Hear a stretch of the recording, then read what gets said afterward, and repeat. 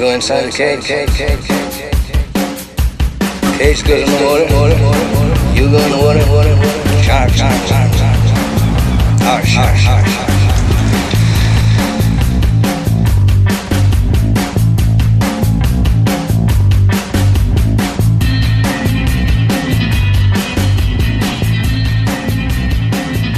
Welcome to the latest episode of Rallon's Rants, and I'm joined today by Kaylee Burns. Kaylee is a conservationist and free diver who works as a safety diver for One Ocean Diving. Kaylee, thanks a million for coming on the show, and how are things with you today? Hi guys, thank you so much for having me. Everything is great over here in Hawaii. It's actually finally nice weather again, so yeah, everything's wonderful. How are you guys? We're good. It's 9:05 here in Dublin, about 7 degrees. So I'm sure it's not exactly relatable to the sunshine you're probably having. So yeah, a little different time zone and weather. So to start things off, I'd like to bring you back a little bit in time and to your childhood specifically. You were born near Philadelphia, and what sort of memories do you hold when you think back on your early years as a child? I was born just outside of Philadelphia, and it was definitely a good childhood, pretty normal situation growing up, I would say. I was always really supported by my parents, but I do remember, when I was young, always having this desire and sort of fascination with the ocean. And luckily, especially my dad would kind of take me to explore that love. So I remember really fondly going on different whale watching excursions and things like that. And I was just that little kid that was watching The Little Mermaid on repeat, and like Free Willy, that was my generation.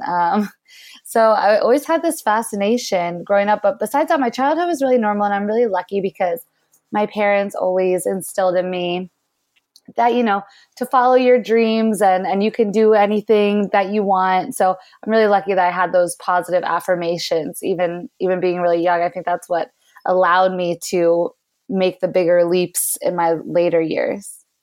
And did you said there you were always encouraged to follow your dreams. Was there a moment where you wanted to pursue a certain thing in college or anything, or was it? Yeah, for me, I did go to college and everything like that. The kind of typical, when you graduate high school, you go to college, you find a job. That's kind of like how the world wants you to work, right? Yeah, and then you're out into the workforce, and it's kind of like that's society's version of like what you should be doing.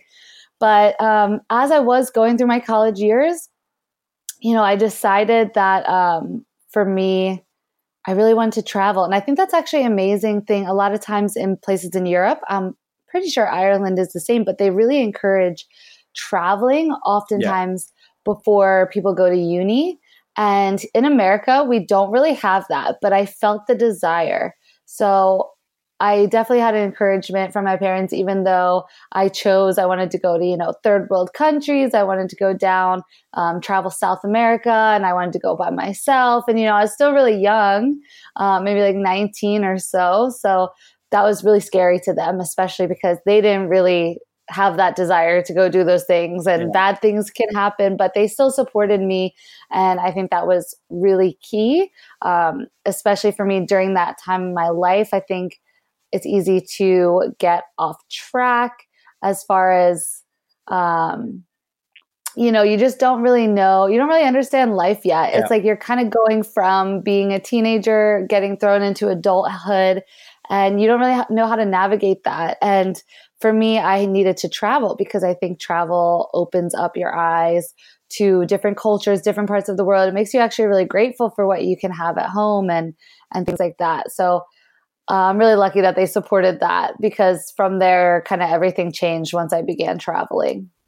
So like that was more of a kind of an independent thing. It was more of a searching for your life's passion or stuff like that. Like it was more so you taking the initiative to go travel, explore. And as you were saying there, at such an early age, you were kind of coming to terms with who you are, what you wanted to be.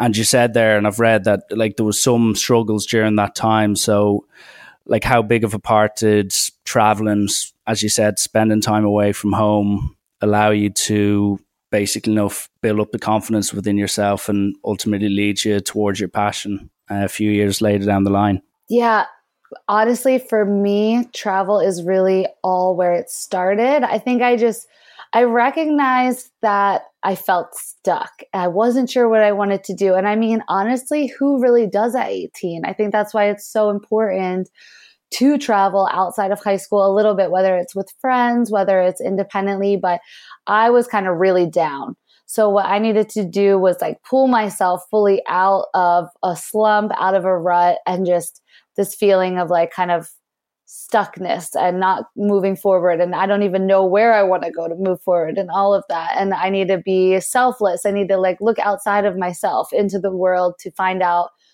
what I can do, how I can help. So what I actually did was I chose to go volunteer, which I would also recommend highly, more than just traveling just for leisure, because, you know, sometimes that just ends up in like a big party. But I'm really lucky that at least I had a little bit of wisdom enough to be like, hey, I want to go do something amazing that is for other people, that doesn't necessarily fully benefit me, but it's like, you know, I get the residual benefit. So what I did is I went off and volunteered with some kids in Ecuador, Nicaragua, Costa Rica, and spent, you know, probably at least 6 months in these places, volunteering with kids and seeing how little they had and yet were the happiest humans ever was so amazing. And it really just made me so grateful for what I have. And sometimes you don't realize like what you have until it's kind of smacked in the face. And definitely at that age, at 18, I mean, some people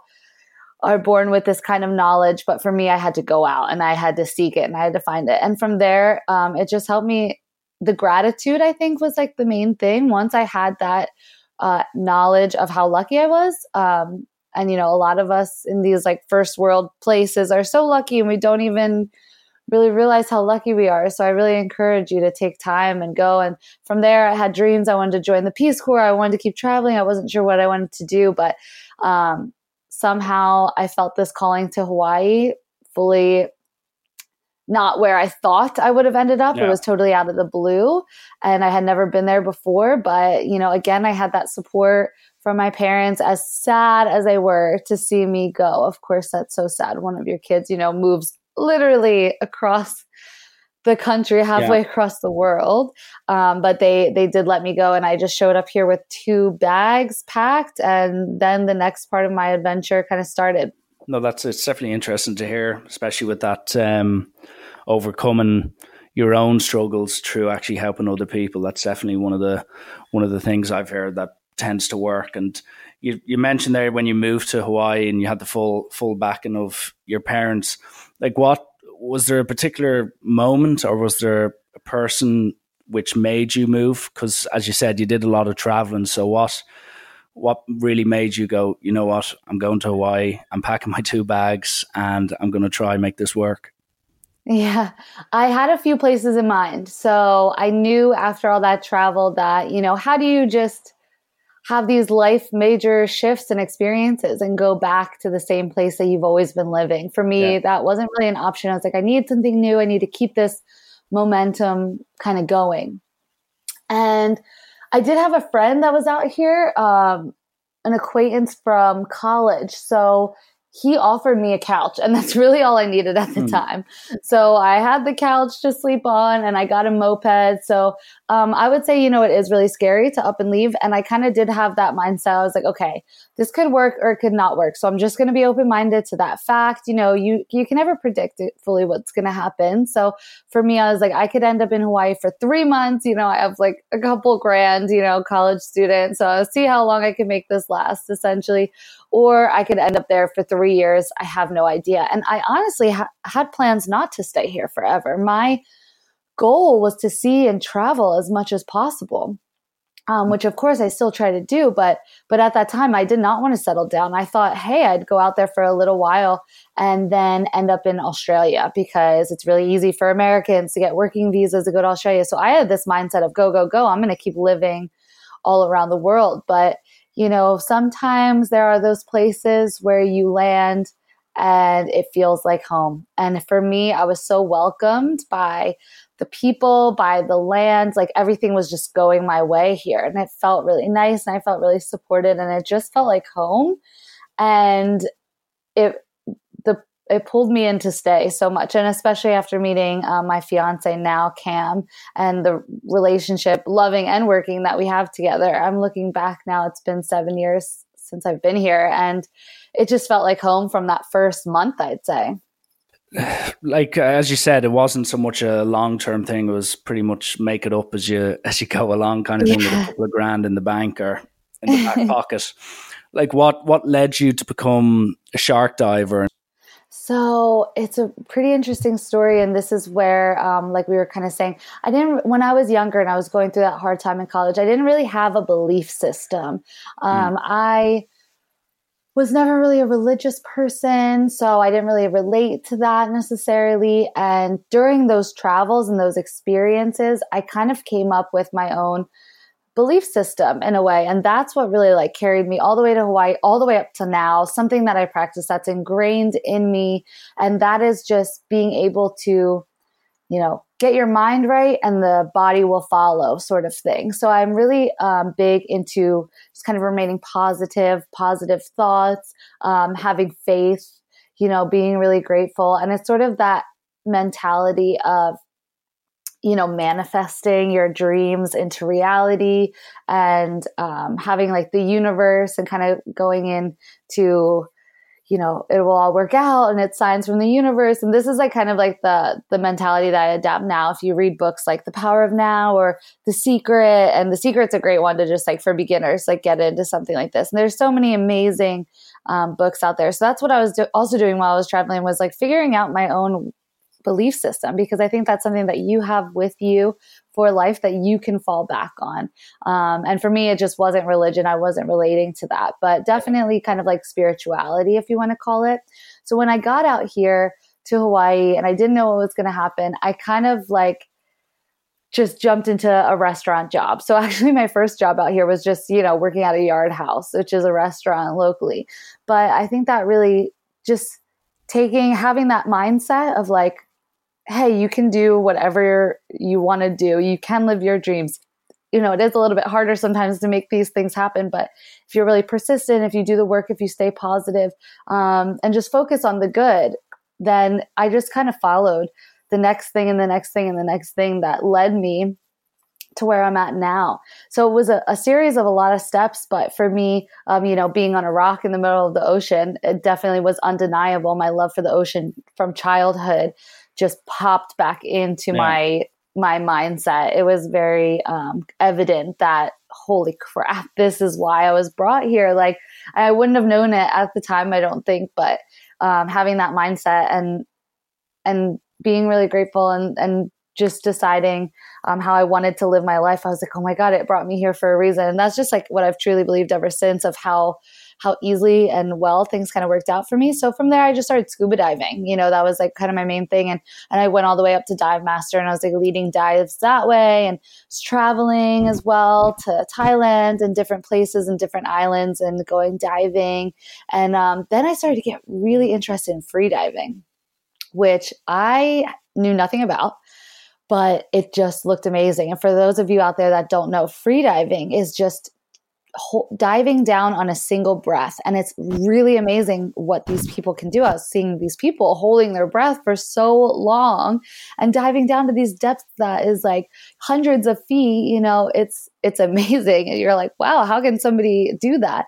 So it fascinated me so much. When I went to Thailand, that was my first course. Now I've taken 3 since then. So if anybody really wants to get into it, I definitely highly recommend a course, because it helps you with safety. You definitely want to know, what you're doing and how to save somebody else, or how somebody else can save you, and how to avoid things like a blackout. So that's really important. I'm sorry to interject. Like what sort of things would you be taught on these kind of courses, as you suggested there? Like, as you said, blackouts because of the pressure. Like how extensive are they? Are they a few days, few weeks, months? How does it work? What is really amazing is that you can, as a full beginner, never did it before, on your first course have the potential to reach 65 feet depth underwater and hold your breath for about a minute, just as a fresh off the never did it before kind of thing. It's really incredible what our bodies are just naturally capable of. And obviously, just like anything else, this practice gets better with practice, with time, just like if you were trying to learn how to play any other sport or do any other, sort of medium. But with my first course and what I recommend to any of you, and usually if you're traveling, taking a holiday, going to a tropical location, you can find one of these courses. So it's really amazing. And what I loved about it is it really sort of connects the body to the mind. You learn breathing techniques. It's one of the first things that you learn because it's really imperative to sort of saturate your body with that oxygen, as well as with these breathing techniques, you're actually lowering your heart rate, all of which will help you dive deeper and stay down longer. So that was totally up my alley with, the spirituality aspect. When I was traveling Thailand and stuff like that, I would go to different meditation groups, and this is kind of what I was after. So it kind of already fit into my spiritual practice. When you're doing these breathing techniques, it's kind of like a natural calming. It's like a natural meditation. You're learning how to breathe, slow your heart rate. And then when you dive under the water, you are just filled with complete stillness. The water, you only hear these little noises of like the ocean floor or the animals around, and everything else is just so quiet. And you can't really think about anything else. You're not going to be like, oh, I need to check that text message. I need to like look at that email, because you're fully in the moment. You're holding your breath. You're connecting with your body. You're under the water. You're focused in that moment. And like when you can be in the now like that, it's just such an incredible way to connect with yourself and your spirituality and the universe. And so for me, it fully brought everything full circle. And at first I was just in it because I thought it looked cool. I didn't really realize like the spiritual benefits. I was like, oh, these people can hold their breath. Like, that's awesome. I want to be able to hold my breath and stay underwater and interact with animals as long as I can. And so once I fully got into it, I'm like, wow, it's fully become a part of my life. And it's really amazing. And what's your record time of kind of free diving? I know. I need to actually time it. Time a little bit more. So I have done some courses. So within the courses, I've held my breath for over 3 minutes and gone to depths of about 100 feet. But to be 100% honest with you, with the skill levels that are out there, that's kind of like not even that impressive. Yeah. But I know I'm capable of even more. It's just that like I'm always diving with the sharks, which is just different than practicing free diving or competitive free diving, which is maybe something I'd want to do in the future. But yeah, if I spend a little bit more time like actually enhancing that. But there is a difference with just like free diving for record and for depth and personal best and competitions versus shark diving is actually really different, surprisingly.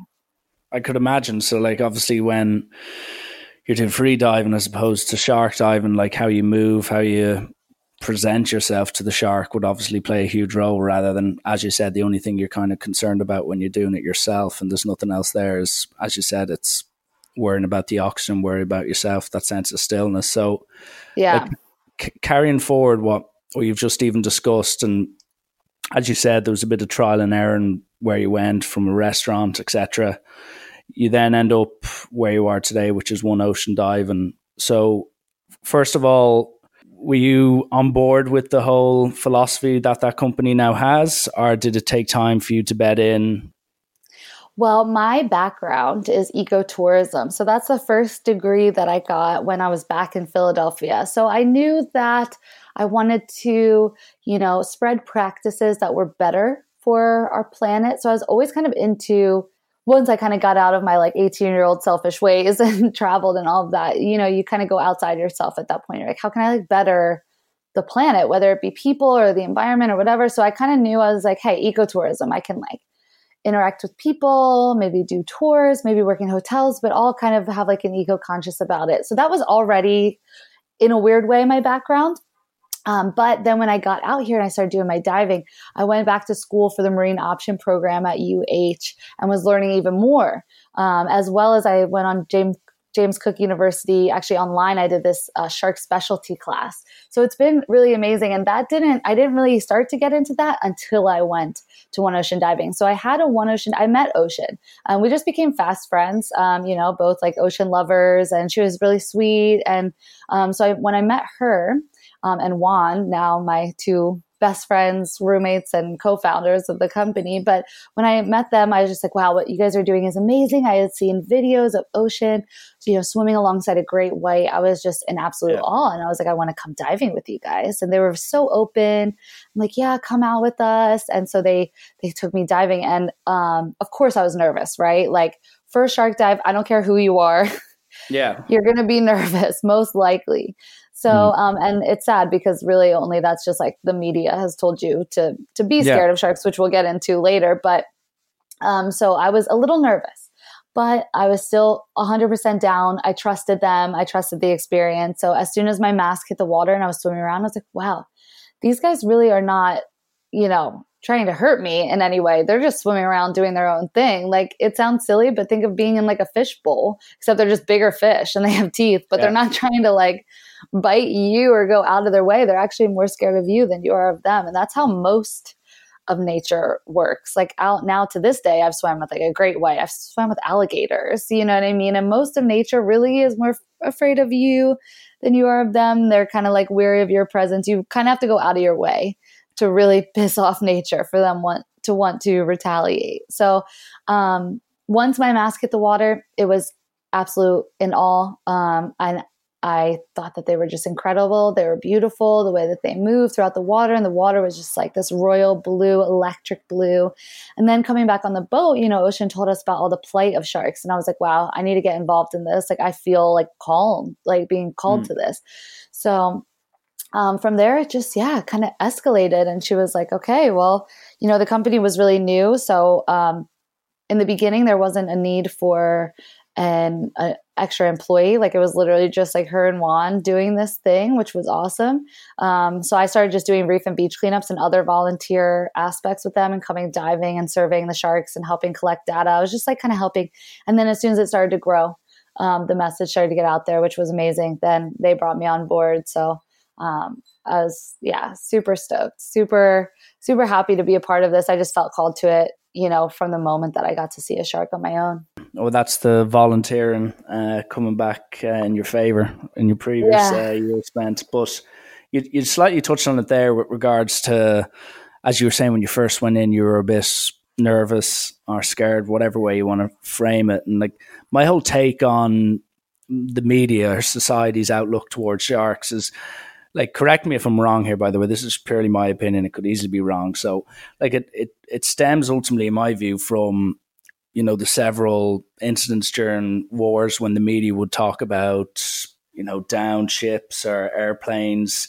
And after there was a few attacks with regards to sharks, or even the most famous one is, in my opinion, the film Jaws, and how those moments had such a massive effect on society, but ultimately had a very negative effect on how sharks were viewed by the public in general.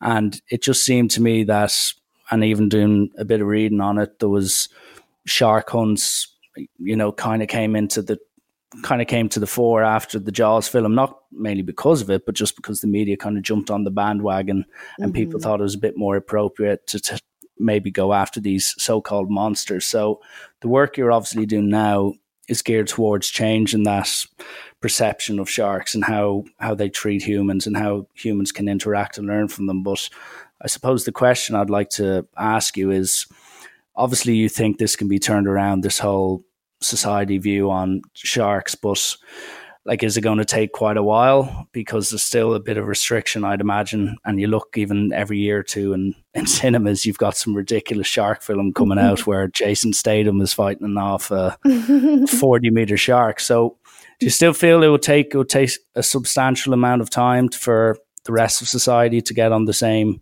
train as you, so to speak? Yeah, it is sad these movies are still coming out, like The Meg, The Shallows, 47 Meters Down. These movies are all recent. And you can really just tell, if you actually know sharks and you watch these movies, you're like, oh my God, this is really poorly done. Like this isn't good quality or anything like that. So it's kind of actually comical, these movies, to me by now. But they're just interested in the ratings, and making something look really scary and intense is going to sell more than the reality of the situation. So what's really cool, though, is I am starting to see more people interested in swimming with sharks. So I think, we're getting busier and busier over here. More and more people want to come out diving with us, which is absolutely amazing. They want to kind of face this fear. So I think to some level, people are starting to realize it. But I think, these major motion pictures are not helping. The problem is that if people are afraid of sharks, then they don't care about what's happening to them. That's the real issue with this whole thing is, if people are scared of something, they're not going to want to save it. They're not going to want to protect it. And we actually need that for sharks now more than ever, because of shark finning and shark fin soup. And the reality of the situation is actually really scary. Not the films, but the reality is scary. We shouldn't fear sharks. We should fear for them, because they're being killed at literally a rate of 70 to 100 million every single year.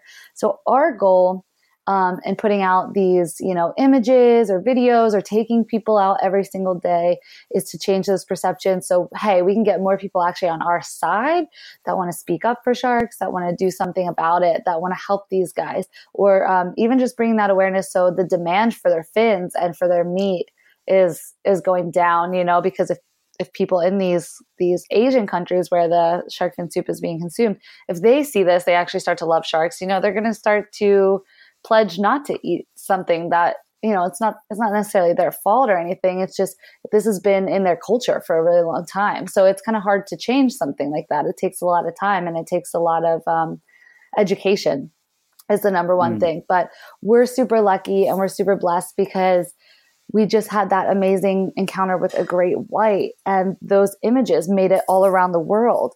So from there, and even places like Japan and different parts of Asia. So that allowed us to show sharks in a new light. And the truth is like, hey, look at, blonde girl gets eaten in Jaws, but blonde girl is like totally fine in the reality of the situation. So it's really nice when we get to, and, be on podcasts like this, we can actually tell people about it. So that's what we love to do, is just speak up for the animals, so they're not believing just what they see at face value, because the media often lies to us about a lot of things. So you should always try to question it and think of what you truly believe in, Like as you mentioned, there's, what was it, 70 to 100 million sharks are killed, and it's mainly, as you said, for the shark fin soup or for their meat. And like I was reading there, on average, there's only about 4 or 5 people that are actually killed by sharks as well. And a majority of them are mistaken identity. So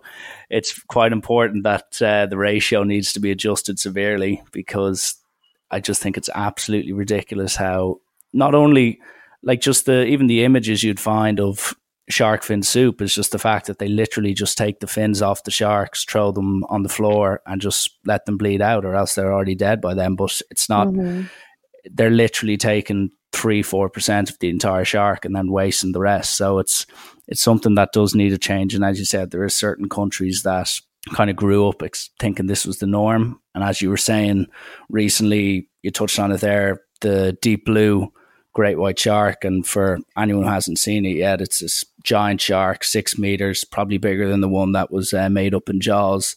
So like, just to the people listening who were trying to convert here and trying to say that, they're not what Jaws 1, Jaws 2, Jaws 3, etc. Throw at us. Like, what sort of experiences and what have you learned from sharks that, through your own experiences of diving with them, that basically other people wouldn't know? Yes, that is such a good point. What a lot of people don't know is that sharks are actually really polite predators. They are predators. They are apex predators. I'm not trying to say that these guys are puppy dogs. Anybody should jump in. Anybody should go swim with the great white. That is not what we're trying to portray at all. We definitely say, go with a trained professional. Come out with us at One Ocean Diving. We're off the coast of Oahu, North Shore. We would love to take anybody out, any skill level. It's totally doable. It's totally safe, 100% perfect safety record. But what we kind of know that other people might not know is that sharks are actually communicating with each other, and they're communicating with us. And it's just about learning their body language, their behavior, their swim patterns, and knowing when it is safe to get in the water, when they're totally fine with your presence, and when you might want to, hey, back off. These guys are being a little territorial, or, you know, a bait ball of fish just came around. Now they're hunting. Like, stuff like that is really important when you're about to dive with sharks. What sort of characteristics or body language things do you have to look out for, as you said, for when they're in hunting mode or when they're in kind of, I'm here just to chill out and have a swim mode? Let me even take it back one step further. Before you even enter the water, say you're going to go swim at a beach, somewhere like that, before you even get in, you can already start looking around. And first of all, just having that knowledge, like, hey, I am entering the shark's territory. This is their home. This is where they live. They live in the ocean. You know, you don't see them trying to come up on land and disturb our home, you know? So you have to take that into consideration and have that respect, I'd say, is really huge. Humility, huge when you're swimming with sharks. So, and never getting complacent, always just knowing that these are apex predators. So take all that into consideration first. Next, you want to start looking around at your environment. Is the water really murky? These guys rely heavily on their eyesight, eye contact. They're always looking around trying to figure out what stuff is. Like, when they can eat something, when there is other predators around, you know, they're scanning their environment. They're always looking. So you want to look around. If the water's clear, that's better. They'll be able to see you, understand what you are a little bit better. Also, are you near a harbor mouth or a river mouth? A lot of times, especially harbor mouth, you'll get fishermen cutting up their catch for the day and just dumping it right there in the harbor rather than offshore where it should be dumped. But a lot of times they just want to fish, come on in, you know, dump everything in there. And that could be actually calling sharks in closer to that opening. So you never really want to swim near a harbor mouth or river mouth. You definitely run more of a risk. Are you in an area where tiger sharks could hunt? You know, for example, are there prey around? Are there a bunch of sea turtles around? You know, if you're swimming with sea turtles, that's fine. Maybe look around. This could be a spot tigers often go to find, you know, easy prey, stuff like that. So you just have to have that education, that knowledge. Are there fishermen around? Fishing off the coast, spear fishermen, do you see their flags? If you're surfing, try to surf in groups, strength in numbers. So there's a lot of tips before you even enter the water. Then say you are diving in the water with sharks. There's things that they're going to tell you, and there's things that you can do to not get mistaken by anything. So firstly, if the sharks are totally normal, you know, you will see them kind of, especially if they're a schooling species, if there's multiple sharks around, you can see them kind of interact with each other. They can even swim side by side, kind of eye each other up. They can maybe cut each other off, kind of bump one out of the way. And they're just trying to compete for dominance. Think of like, you take your dogs to the dog park, right? There's going to be ways that they're competing for dominance, whether they're biting each other's ankles or trying to pin each other down. Sharks have the same thing.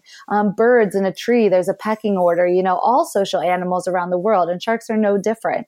So they could actually be stacking up on top of each other, kind of pushing each other away from any sources of interest, anything that they're interested in checking out. It could be a food source, female shark, if there's, you know, a bunch of males around and things like that. If what you do want to look for, if they're getting a little bit more assertive, because just how they swim around and follow each other right on the tail and stuff, that's all kind of normal.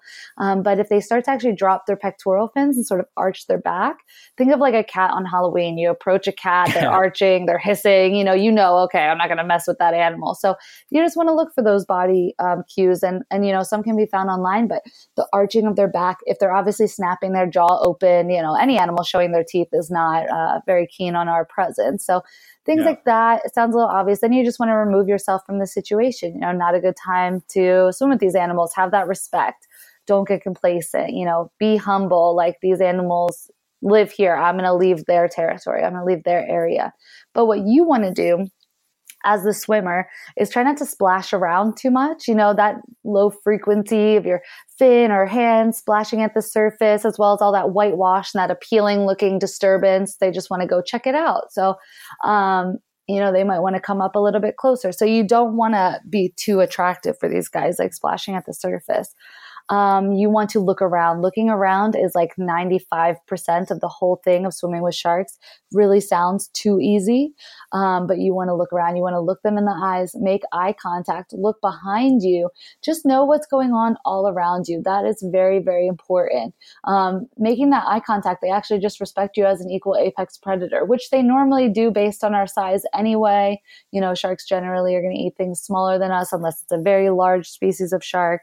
But if you can just make that eye contact, look around, try to keep your hands in. You know, if a shark's going to come up to you, if you have a GoPro pole on you or a fin, you know, try to give them something plastic. Don't give them your hand, your body part kind of thing. So there's a lot that you can do. And we love to teach people that at One Ocean Diving. So we really invite anybody to come out and learn from us.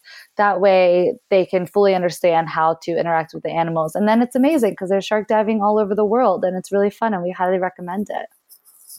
It's interesting talking about this because I'm sure my brother will get along to listen to this, but on our bucket list, it is to go shark diving down the line. And it is definitely something that we'll be listening to this with reference points when we eventually do it. But you were saying there how you were comparing the shark to any other type of animal. But as you said, what you can control is your actions and how you present yourself to the shark and also from what the shark gives you. Like, for instance, as you said, is there a huge difference from you, say, going into swim with Deep Blue, that great white shark that was 6 meters, or say a tiger shark or a bull shark or a white tip? Like, is it kind of like it nearly dogs as well? I might sound a bit ignorant here, but like, do each shark have their own personality? Yes, 100%.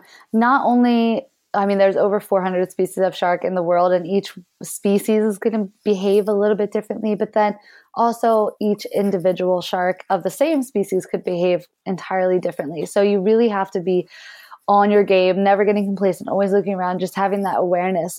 For example, like, we would not recommend people go swim with a great white. Well, one, obviously we have, you know, that experience and we've been doing it for a long time and we know what to look for and things like that. But this particular great white was very, very chilled out. She was, you know, likely pregnant and had been likely feeding on whale the entire night. So she was like very content, very full, very slow moving. It was pretty hard for her to like turn her body around and things like that.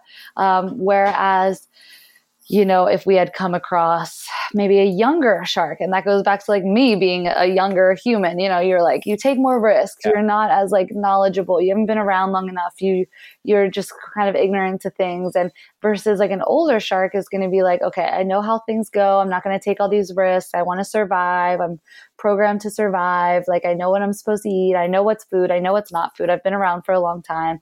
So if we had come across, you know, maybe like a juvenile male who's like a little bit more spunky and a little bit more aggro at that time, you know, perhaps it would have been less safe and we would have hopped out of the water, and that's no problem. But we just happened to have this like perfect like grandma shark that was like cruising around, so full, so heavy. Like, I really feel like I would have had to throw my whole arm down her throat in order to get bit, because it was really easy to get out of her way if she was kind of coming up to you, you know, kind of thing like that. So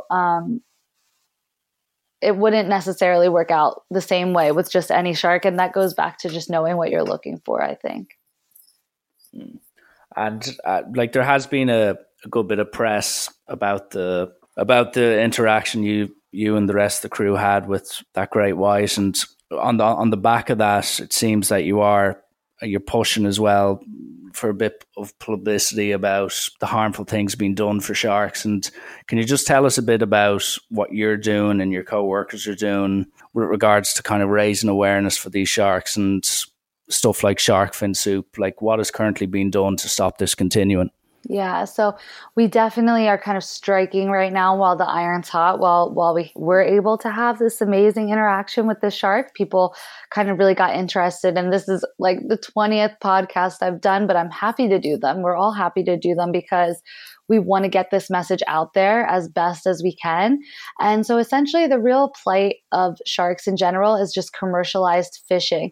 So the way that we fish nowadays, you know, long lining, trawling, or different types of netting, it can lead to a lot of bycatch. And bycatch is just what people are catching, but they didn't even want to catch, but they do get killed in the process. Like if you're looking to catch ahi, but you catch a shark, that shark probably just died on the line, but you didn't even need it or want it. And it probably just gets tossed back into the ocean. So that's a huge issue. As well as the shark fin soup, as we said, where sharks are actually killed just for their fins. And so the finning of the sharks happens all over the entire world. The demand exists in China, but the finning actually usually happens in third world countries. Like Indonesia, for example, is the largest exporter of shark fins. And you can check this out. And it's the largest fishing industry in the world, shark fishing industry in the world. You can check this out on one of my good friends, one of our teammates Instagram's Coco Cuvier. So check that out and you'll actually see images from this shark fishery.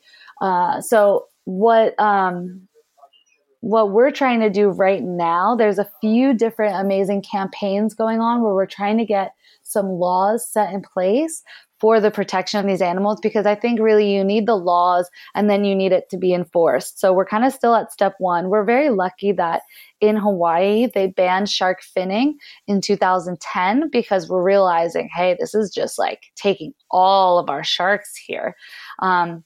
But we still have some work to do. So what we're working on right now at One Ocean Diving is to get full protection for sharks and rays in Hawaiian waters, which means if somebody purposely catches a shark, because that's the thing, they can't fin a shark here, but yes, they could still take the shark, kill the shark, still catch the shark, just they can't only take the fins, which just seems like, okay, at that point, then they're just going to take the whole animal, and even still here, just a couple months ago, there was an illegal finning operation discovered. So we do need more protection for these animals, even though finning is illegal here. There was still a bunch of guys from Indonesia caught trying to smuggle the shark fins out of the airport just in their luggage, like literally a couple months ago. So we're, advocating for laws. If you guys want to follow along with ours, you can write in to the local lawmakers here. It doesn't matter if you're in Hawaii or not as a resident.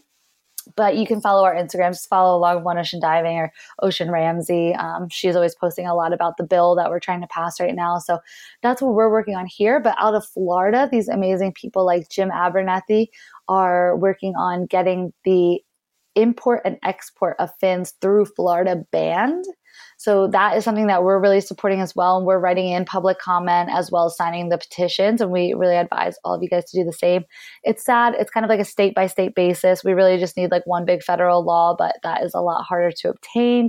So what we're trying to do now is just support any of the bills for more protection of these guys here locally, so we can at least get the U.S.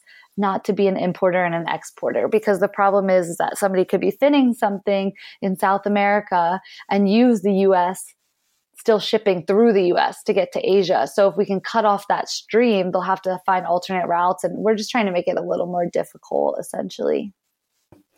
And you mentioned it there, and I know you've brought up the catching of the sharks and shark fin, stuff like that. And you mentioned Indonesia there, but also another big aspect of the ocean, and it does directly affect sharks and other fish, is plastic pollution in the oceans. And countries like Indonesia and China are the world's biggest contributors to that. So,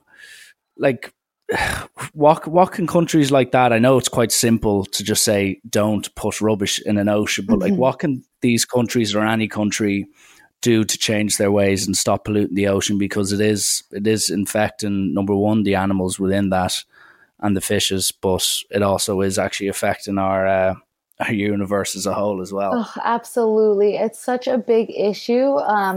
So just going back, the real issue is single-use plastic, because that's plastic that you're just going to pick up, use one time, and then it goes right in the trash, So I'm not saying like all plastic should be banned, because sometimes, it can be really helpful for life or things that we need or whatever, but single use is a really big problem.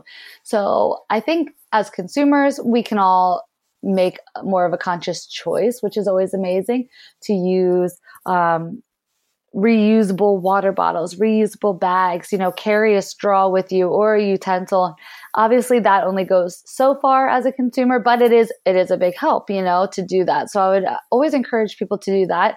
But I do think these big businesses, we really need to, again, it all comes back into laws and policies and what these big businesses have to follow, because honestly, they're just really in it for the money.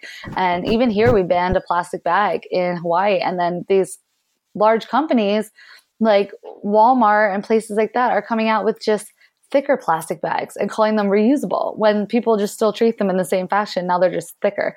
And then the problem, especially being here somewhere in Hawaii, but all over the world, is that animals like sea turtles could ingest this stuff. Whales, you're seeing whales all around the world, sperm whales, washing up dead pilot whales with plastic full in their stomachs, as well as seabirds.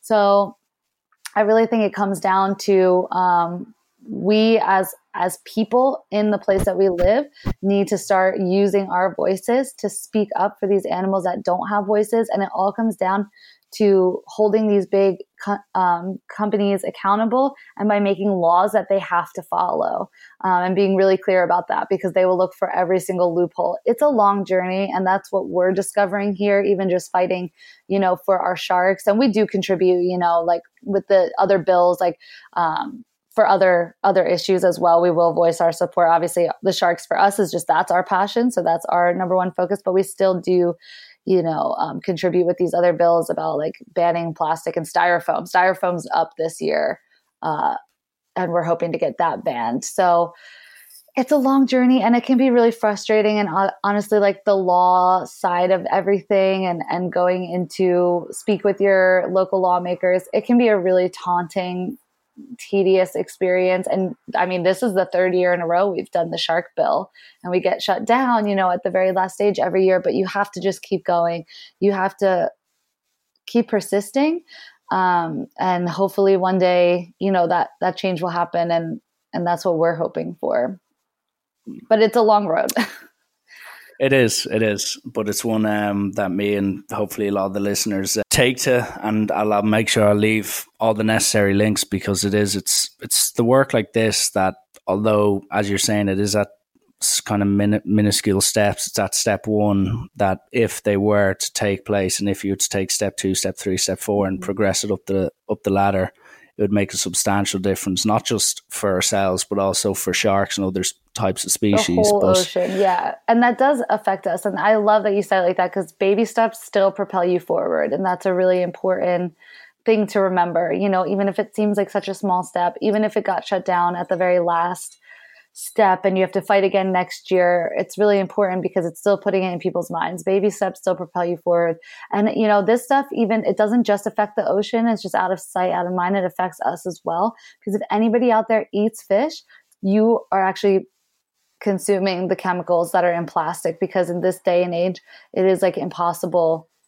All the fish have plastic particles in them that they're eating and mistaking as food. And those chemicals are going directly back into our bodies. If you guys want to see a really clear example of that, I highly recommend this documentary called A Plastic Ocean, usually found on Netflix or iTunes, somewhere like that. Check it out, and you will see exactly how every step of that food chain works and how we're actually then ingesting that as well.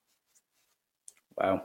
That's some truth bombs there. Mm-hmm. But Kaylee, that more or less concludes the formal part of the podcast. And traditionally, I tend to finish with a quick fire round. So if it's all right, I'll ask you a few quick fire questions, okay, and I'll then let you go on and enjoy the rest of your day. Sounds good. The first question I have is, what is the strangest thing you've seen while diving underwater? Okay, it's gotta be the 2 rough-toothed dolphins rubbing on the nose of a great white shark, because that's just, I feel like I've peaked. Like, I don't even know how I'm going to ever see anything cooler than that. That's crazy. Check out the videos on my Instagram. And for anybody that wants to see it, or any of our Cam Grant Photography, One Ocean Diving, Juan Sharks, Ocean Ramsey, any of these Instagrams, you'll see some amazing footage of dolphins with a great white, which was just mind-blowing. Next up, what is your favorite type of shark? For me personally, it's a tiger shark. They're really misunderstood. People are really afraid of tiger sharks. They think they're one of the most aggressive sharks in the ocean. They're actually scavengers. They like things that are dead. They don't want to do a lot of work. They're like couch potatoes of the sea, garbage men of the sea. They just clean up everything that's dead. And they're really slow moving and really peaceful. And they're really amazing animals. Beautiful stripes too. Like the pattern on them is just like nature's perfection. So. Yeah, no, visually they're pretty stunning sharks. Sharks are to go by. Next is your favorite film of all time, and obviously I'm not expecting you to say The Meg or Jaws 3D. Oh my gosh. Okay, so it's so hard to narrow it down to one, but I would definitely recommend people go watch Shark Water or Racing Extinction. And I already named A Plastic Ocean, but my favorite film is probably not even out yet because it will be out this year. It's called Saving Jaws by our co-founders, Ocean Ramsey and Juan Oliphant. It will be on Amazon, hopefully in the next year. So once that comes out, that will be my favorite film and everyone should go check it out. Yeah, look forward to it. Yeah. And what is the worst advice you see or hear being given in your world? I think not necessarily advice that's given, but the worst like perception, what people take from our situation is that like some people think that we're trying to encourage everybody to go in and just jump in with a shark, but that's not what we're doing. We're trying to say, go experience sharks with a guided professional. So that misunderstanding is probably the worst because we definitely want to educate people in a proper way. We're not just saying, hey, anybody can go just jump in with a great white. So that's probably the worst advice or misconception I've seen out there. And the last one is describe yourself in 3 words. Oh my gosh, that's so hard. Yeah, everyone struggles with it. I would say passionate, dedicated, and caring. Fantastic. Not to toot my own horn, but I've heard worse. So I've actually heard a lot worse. You don't want to just say all these things about yourself. It's so funny. Yeah. But Kelly, that more or less concludes the podcast. So I want to thank you for coming on and talking about the insights into your work and the welfare of sharks and the future of our ocean. So I thank you so much for that. And I'll make sure I'll leave plenty of links for anyone who's interested in seeing your work and also Ocean Ramsey's work and any other of the work that's trying to make the future of sharks that bit better and also our ocean. So I just want to say thank you and I wish you all the best in the near future. Thank you so much for having me out. We love to, spread this message, especially while people are really interested in it. So we're striking while the iron's hot, but I hope that you and your brother make it out here to Hawaii. So you'll have to let me know if you do. And we are going to throw you in the water with sharks, but I'll be there as well. So it'll be all good. I definitely will do that. So, and my brother will hear this, so we'll make sure that if we do that time, we will be doing it in Hawaii. Yes, thank you so much. No worries. Thank